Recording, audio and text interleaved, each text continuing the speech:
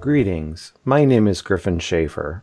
And my name is Scott Peterson. And this is episode 80 of Inside Quizzing, a podcast about Bible quizzing for folks who love the Bible. And in this episode 80, as you can potentially notice from the sound of Scott and my voice, we are going to attempt to conduct the entire episode using NPR voice mode. We have several items to discuss with you on this episode 80. First, Scott and I will talk about various rulebook bugs that are being uncovered as part of the process of the rulebook rewrite project. We'll also spend a little bit of time talking about an upcoming PNW district meet, and we'll talk a little bit about the state of virtual quizzing both now and what is to be expected over the next month or two. With that said, let's dive straight into our first topic, rulebook bugs. But before we discuss various specific bugs, I should define what a rulebook bug is in practice. What we've been discovering in the process of the rulebook rewrite project is that the rulebook as it currently stands contains sometimes, and in some places, what we call bugs, which are situations where a phrase or a combination of phrases contradicts itself or is mutually exclusive or rises to the level of adding confusion for the reader. We've also discovered situations in the rulebook where language exists that is not followed universally by quizzing, and in fact is commonly not followed anywhere. And in those discussions and debates around the rulebook, we have identified several bugs that we would like to discuss with you now. The first of which is these: two different languages on spiritually significance between finish and quote. Scott, would you like to discuss that further? Yes. In the rulebook under finish the verse questions, it says they must be of spiritual value or be significant to the chapter, while under quote questions, it says those must be spiritually significant. So first off, the people reading the rulebook are left to wonder if there is an implied difference between spiritual value and spiritually significant, because if the exact same meaning was intended, why not use the exact same words? So either someone made the choice to have them be different, or it was inadvertent and unintended. But we do not know which it is. Additionally, apparently finish the verse questions need to be significant to the chapter, but quote questions don't. And the same questions pertain here. Was that intended, or was it an oversight? And so this is something that we would consider to be a rulebook bug because the rulebook is inconsistent and we don't know of any fundamental, nature of finish versus quote questions that would cause any of these requirements to be different. Indeed. So moving on to the second item, a fouled quizzer can't answer. Can you clarify what that means? Yes. So let's see. I'm trying to find, this is under scoring. The following shall be considered fouls. Anyway, I can't remember where it is, but basically there it is. When a quizzer fouls, they cannot answer the next question. Well, it says answer, not jump, which leaves me to wonder if a quizzer is allowed to jump and win the jump on the next question, but then cannot say anything. Now, overwhelming odds are that the intention was to say the quizzer is not allowed to jump, but that is not what the rulebook says, and jumping and answering are two very different things. And of course, this raises a very important point about the rulebook. Currently, of course, anyone involved in quizzing who read this particular section of the rulebook would clearly understand the intent behind the language of the rulebook. Clearly would be able to understand that a fouled quizzer cannot jump as well as cannot answer. However, someone not involved in quizzing who first encountered this line, not having also been able to witness a quiz meet, would be potentially confused. They may not know necessarily offhand that a fouled quizzer can't jump as well as answer. And therefore, this leads this particular rulebook bug can lead us toward a sense of tribalism to say, well, anyone involved in quizzing understands that this should be the right way. But the goal of one of the goals of the Rewrite Project is to craft a rulebook that can actually be used as a method of evangelism, reaching out beyond the borders of quizzingdom to attempt to bring in more folks into the world of quizzing. And that is why we refer to it as a rulebook bug. The next rulebook bug is as follows. Fouled out quizzer, when replaced, seat is ineligible. Could you describe that one in greater detail, Scott? Yes, so the rule book is fairly clear. 3 fouls by a quizzer eliminates that quizzer from the quiz. Quizzer must leave the platform. That seat will continue to be ineligible to jump for the entire numbered question, including A's and B's. So it is saying that seat, not just that quizzer, because when quizzers foul out, they may be immediately replaced or substituted for without a timeout. And the rulebook is clear. That sub is still ineligible to jump for the entire numbered question. And the rulebook felt it was important to state that for a fouled out quizzer. Now, the rulebook does not similarly state that for a non-fouled out quizzer who commits a foul.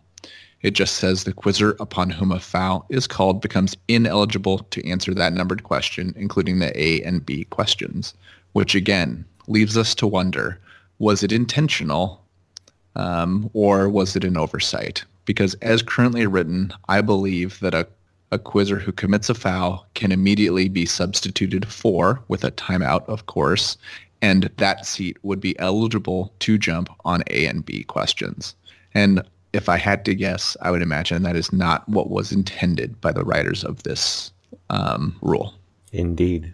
The next item in our list of rulebook bugs is as follows. It turns out that according to the rulebook, co-captains can't ask for an explanation of a ruling, which would seem at odds with general practice and also very strange if, let's say, the captain had either aired out or had quizzed out and was subbed out. Scott, what are your thoughts about this one? So the rulebook is, I feel that it is more inconsistent than just this when it comes to captains and co-captains. But there are times where it specifically says captains and co-captains can do something. And there are other times when it doesn't. And this is one time where it doesn't. And I'm imagining the writer of this rule saying, you know what, asking for an explanation of a quizmaster's ruling, we definitely want captains to be able to do this, but definitely not co-captains until they have advanced in their experience or something. And I can almost guarantee you that is not what happened, but that is what the rulebook says. There are many places where it says captains and co-captains can challenge or give a rebuttal or call a timeout, but it just says captains can ask for an explanation of a ruling, and that is all. Indeed. The next item on our list is that there is no limit in the current rulebook on subs per timeout. So this one, a little bit, I think it would be unreasonable for the rulebook to list everything that is not allowed. But when it comes to substitutions, there is no limit. So this is mostly governed by the fact that a team could only have one sub due to the 5 quizzer limit on a team. But there is technically nothing limiting a coach from subbing out a quizzer on the stage and putting a sub in, and then putting that subbed out quizzer immediately back. Well, now that I'm saying this, a subbed out quizzer has to sit up for 3 questions. So maybe this is actually not a rulebook bug. What do you think? I can see that it may not necessarily be on its surface rulebook bug, but I would say that it is at least potentially confusing to somebody who has not participated in quizzing before, and therefore I would call it a bug in the rulebook, although perhaps a minor bug relative to some of these others. Sure. Another rulebook bug we have identified in the rulebook project is as follows. There is different language on WordPerfect, substantially close, or contains the information requested. Scott, can you dive into this one? So the rulebook is clear on finish the verse and quote questions that they must be quoted word perfect. And there's additional verbiage in the rulebook explaining what that means as far as full rotation, correcting a mistake in only one area of the verse or verses, and also not continuing on to another verse. And I think the rulebook is clear. And I think that standard is implying some sort of elevation in importance to the material in those two questions. Now, slightly contrasted to the wording for interrogative questions, and I believe this wording actually pertains to multiple answers and other question types as well, but it says an answer is correct when it contains the information requested. So it's simple, but yet it's fairly precise in that it has to contain the information requested. But then we go on to situation questions, and it talks about the requirements for the quotation to be correct. And it says the quizzer is not required to repeat the quotation word perfect, but must be substantially close without leaving out key components of the quotation. And I just find it interesting to compare and contrast the different wordings used when listing requirements for a quizzer to be correct based on the question type. Is substantially close without leaving out key components supposed to be more stringent or less stringent than purely it contains the information requested? I've heard thoughts or viewpoints that believe one way and viewpoints that believe another. And I think it is useful to consider what the intent and application is in these different wordings. Indeed.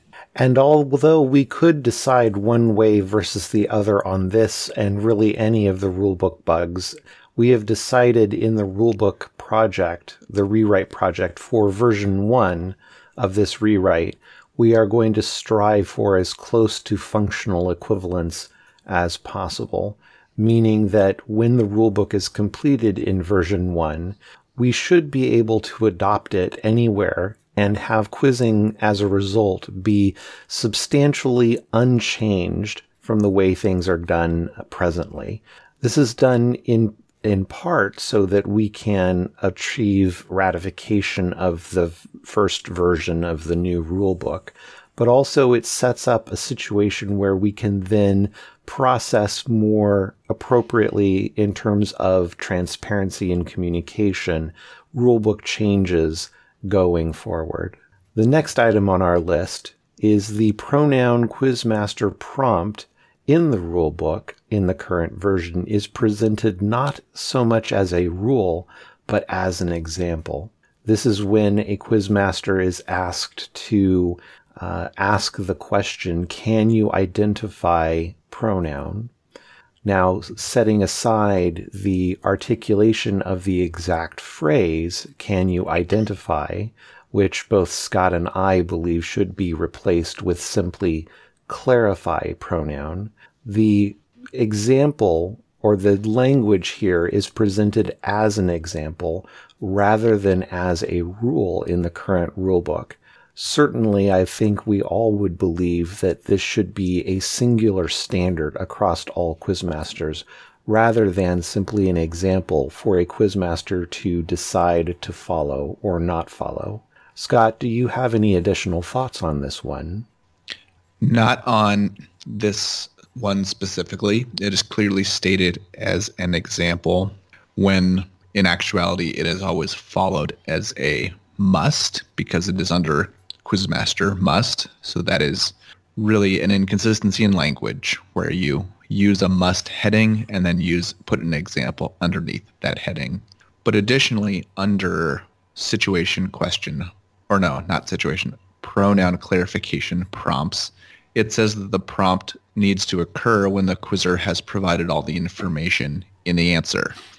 So in a scenario where a quizzer jumps before the complete question has been read, if the quizzer decides to start answering with just the answer portion, the Quizmaster needs to prompt them once they have completed that even before the quizzer completes the information in the question.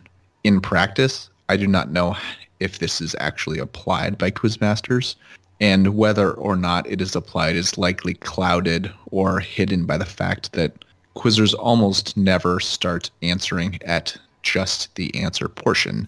They often will start answering at the point at which they jumped. Indeed. The next item on our list of potential rulebook bugs is as follows. The quizmaster should announce the type.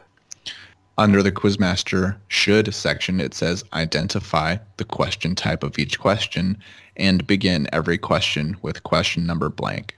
Question. Because this is listed under the quizmaster should section and not the quizmaster must, it would stand to reason that a quizmaster not doing this is not able to be challenged, which makes no sense. And I'm trying to find where it is, but there's someplace in the rule book where it says that you can either throw out a question or protest or something if the quizmaster does not introduce it with the word question. So right there, the rule book is inconsistent, saying the quizmaster should do this but not must, but then later it implies that the quizmaster must do this. And certainly in practice, I think we all agree that the quizmaster must. So again, another small but important rulebook bug. Another rulebook bug is that the rulebook in its present form refers to a head answer judge. However, there is no such thing. In practice, I've never heard of a head answer judge, but yet there are many references to that. Even in situations where there might be more than one answer judge for a given quiz room, I have never seen the application of a head answer judge. Similar to this is another phrase that reads spokesperson for the group, which is in the section that refers to a ruling or a deliberation being presented from a challenge. It would be provided by a spokesperson for the group of officials. However, that seems both bizarre and contrary to our standard practice of typically the quizmaster being the spokesperson for the group. In my experience, almost 100% of the time, the quizmaster is the one who introduces or who speaks the ruling, even if there was discussion or even disagreement between the quizmaster and the other officials at the table, specifically the answer judge. And I don't think anyone has a problem with this.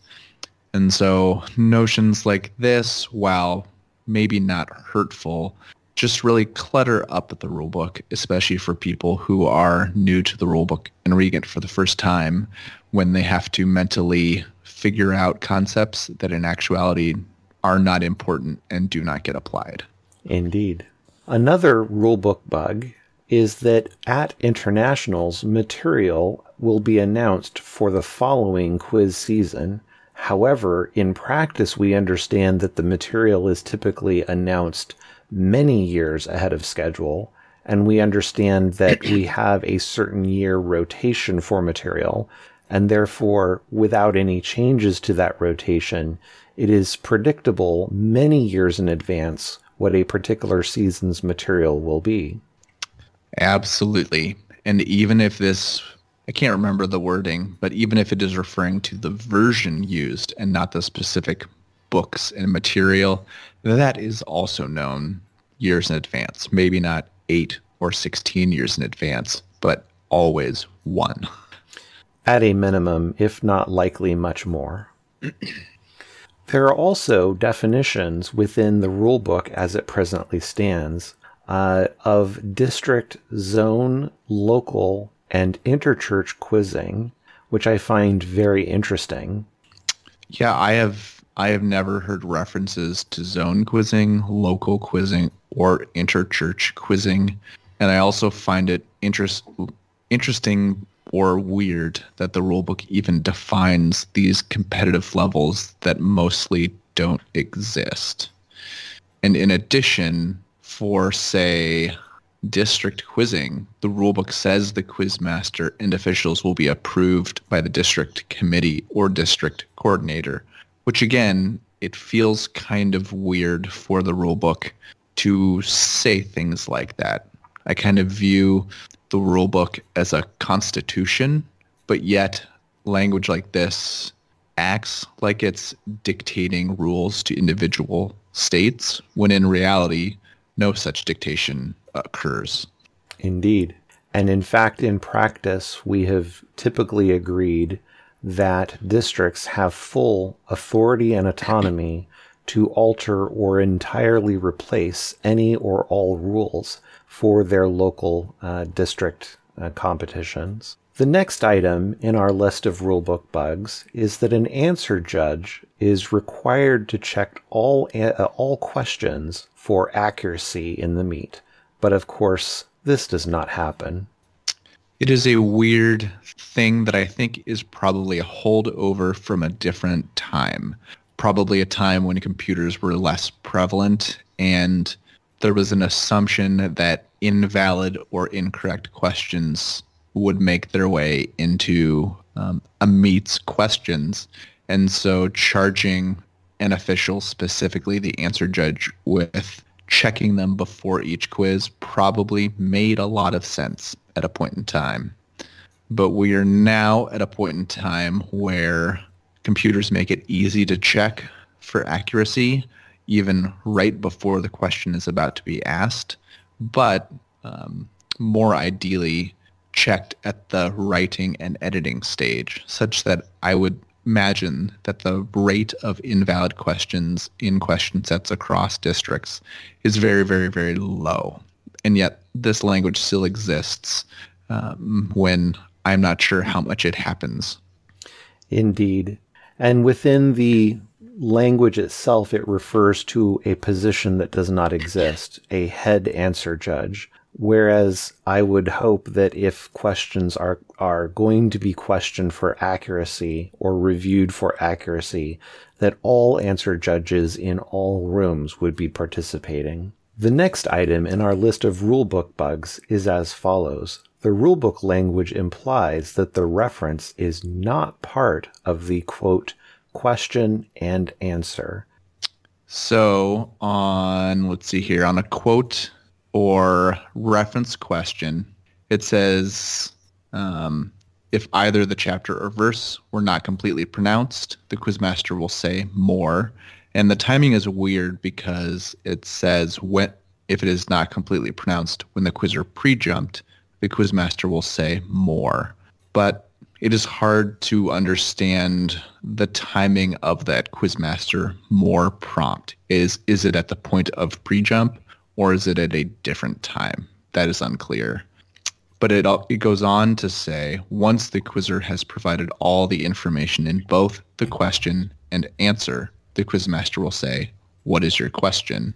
And then if the response to the question supplied by the quizzer is more, the quizzer should consider whether the quizmaster had completely pronounced the chapter or verse number. So because it said, once the quizzer has provided all the information in both the question and answer, it is saying that the reference is not part of the question and answer, which apparently means the quizzer may be required to provide information that is not part of the question or the answer, which I think is more a lapse in rulebook wording than an intentionality. Indeed. This also raises another point that in many places within the rulebook, the word question is used, but means different things depending upon the context or location of the word being used as question. We call this in software design overloading a particular idea. Therefore, in terms of the word question, the rulebook overloads the word question substantially. As part of our rulebook project, we are attempting to de-unload or deload the word question and split up in a much more precise way what that word means and what other parts of that word may mean in other contexts. Another rulebook bug is regarding interrogative questions, and this is as follows. Questions should not be overly long and should be clear and precise. However, the problem with this is, what does overly long mean, and what does clear mean, and what does precise mean? You pretty much summed it up, but it is something that it is a very useful guideline to those writing questions, but is problematic to include in a rule book, which is meant or ideally applied consistently and objectively. And you could ask a lot of different people to define overly long, and you will get different answers that are all quote unquote correct. And therein lies the problem. Indeed. In addition, how would someone, let's say a captain or co-captain, challenge that a question is overly long, or challenge that the question is not clear and precise? They could try, but it is hard to prove imprecision or too long, which is why in the same vein, spiritual significance of finishing quote questions is hard to disprove. But both that language and this language on interrogatives are things that are important and should be heavily discussed and applied when at the question writing stage. But it is problematic for the wording to be included in a rule book for Quizmaster implementation and potential quizzer challenging. Indeed. As far as the rulebook project is concerned, this and many other scenarios that are similar are being addressed by removing the offending sections from the rulebook proper to then create from these removed parts a new document that we are referring to as best practices. These are ways of writing, editing, quizmastering, answer judging, and scorekeeping, and running meets in general, both in broad and specific cases, that are good ideas to do, but are not necessarily rulebook items that can be challenged. Another item from the rulebook bugs list is as follows: 2 potentially contradictory quotes. The first, direct quotes from Scripture versus direct quotation from Scripture by a person or an entity. So under finish and quote questions, there is the exact same requirement, which is great. Not that one. Will be direct quotes from Scripture and will be direct quotes from Scripture. That part. It is the exact same for finish and quotes, which is great. Now, if you scroll down to situations, it says must be direct quotation from Scripture by a person or an entity. So direct quotation from Scripture and will be direct quotes from Scripture, I think, is something that we are left to ponder the difference between. I think with situations, because of the context of the question type, it is clear that it is a quotation, something that was spoken. But under finish and quotes, it is referred to as direct quotes from Scripture, and I do not know what is intended by that. Indeed. Another item from our list is as follows: 2 to 3 word unique phrases occurring more than once but only in the same verse. These last two bullets are perhaps the personification of a rulebook bug. So this first one is on 2 to 3 word unique phrases. So under under the interrogative section, it defines unique word as a word that appears only once in the material or more than once if only found in a single verse. So under interrogative questions, it defines a unique word as a word that appears only once in the material or more than once if only found in a single verse. However, the phrase if only found more than once if only found in a single verse is not listed under unique phrases, which I believe is an oversight and not something that was an intention, because it is commonly seen that multiple multiple answers are written on two phrases that occur, two identical phrases. So, of course, they occur more than once, but only in the same verse.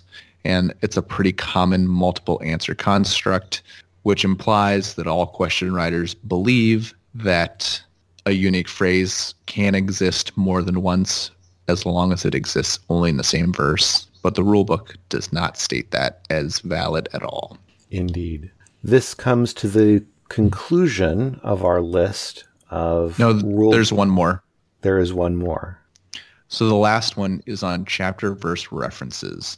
So for a valid chapter verse reference, it has to be the exact same word or phrase.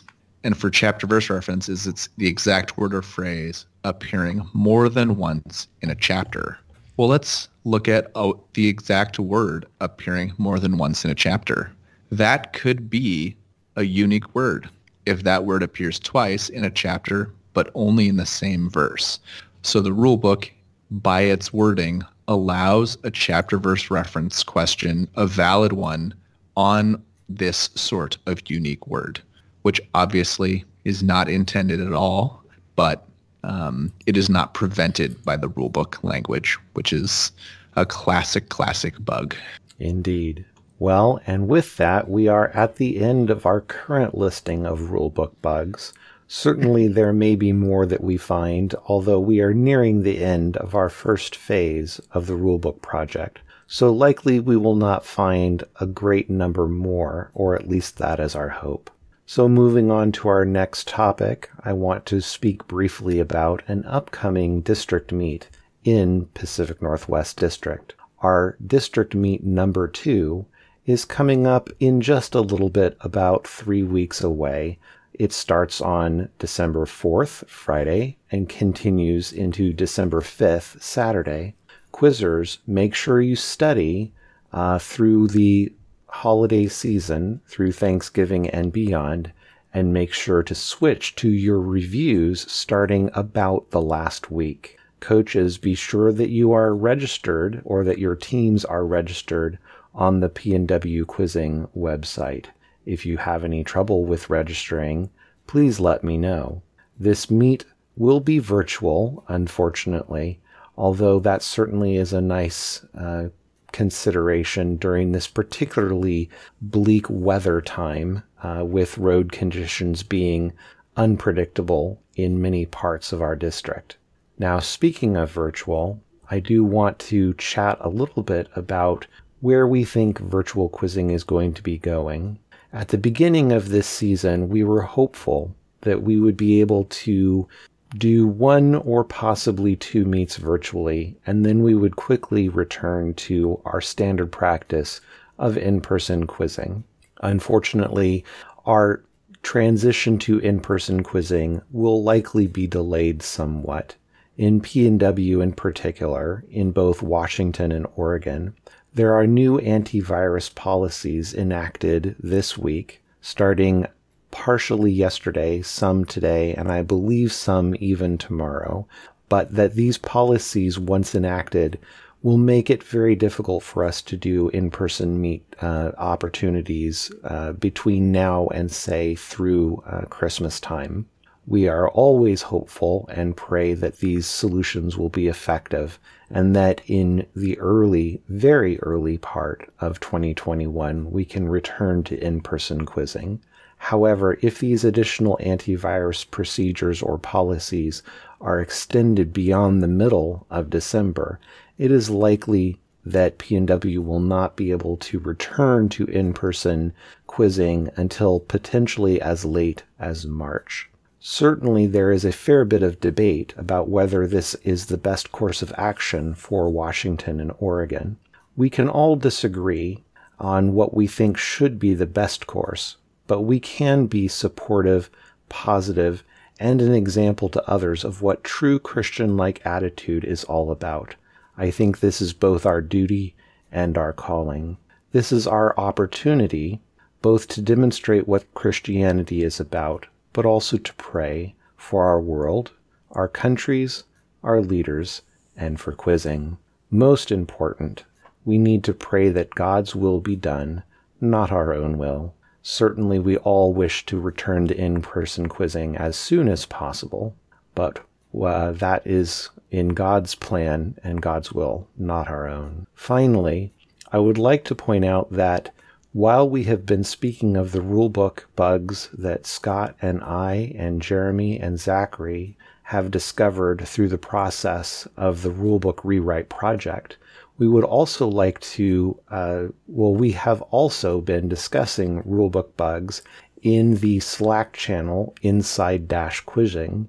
And in that discussion, we had raised the idea of asking quizzers for the best possible exploit to a rulebook bug. And this has formed into the exploitation of a rulebook bug competition. Scott, do you have any thoughts or comments about this?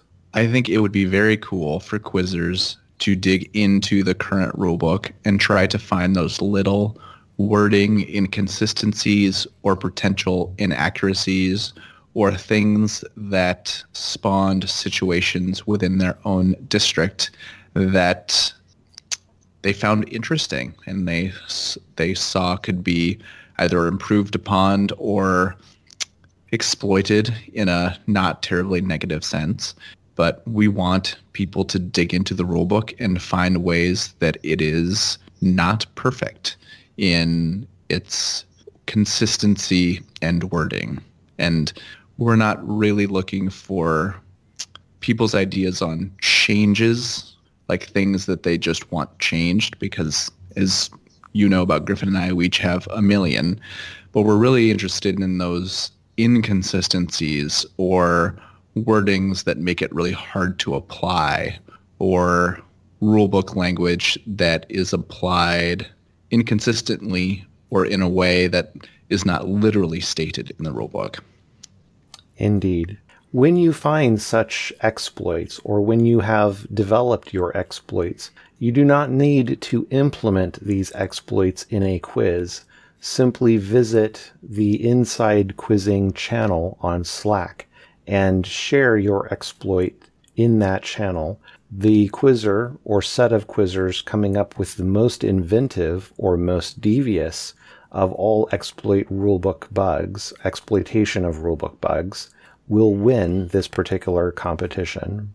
We have not yet decided what award we will be presenting, but rest assured it will be something remarkable. And with all that said, I believe we are at a close of this particular episode, episode 80, our infamous, soon-to-be infamous NPR episode. So with that, I would like to remind everyone that we would very much like to hear from you. If you would like to email us, please do so at iq@cbqz.org. That is IQ for Inside Quizzing at cbqz.org. You can also follow us on Twitter. Our account is @InsideQuizzing. And we would like to discuss any and all topics related to quizzing with you inside our Slack channel of Inside-Quizzing. And with that, I will say thank you all for listening, and thank you, Scott. Thank you all for inviting our dulcet tones into your homes.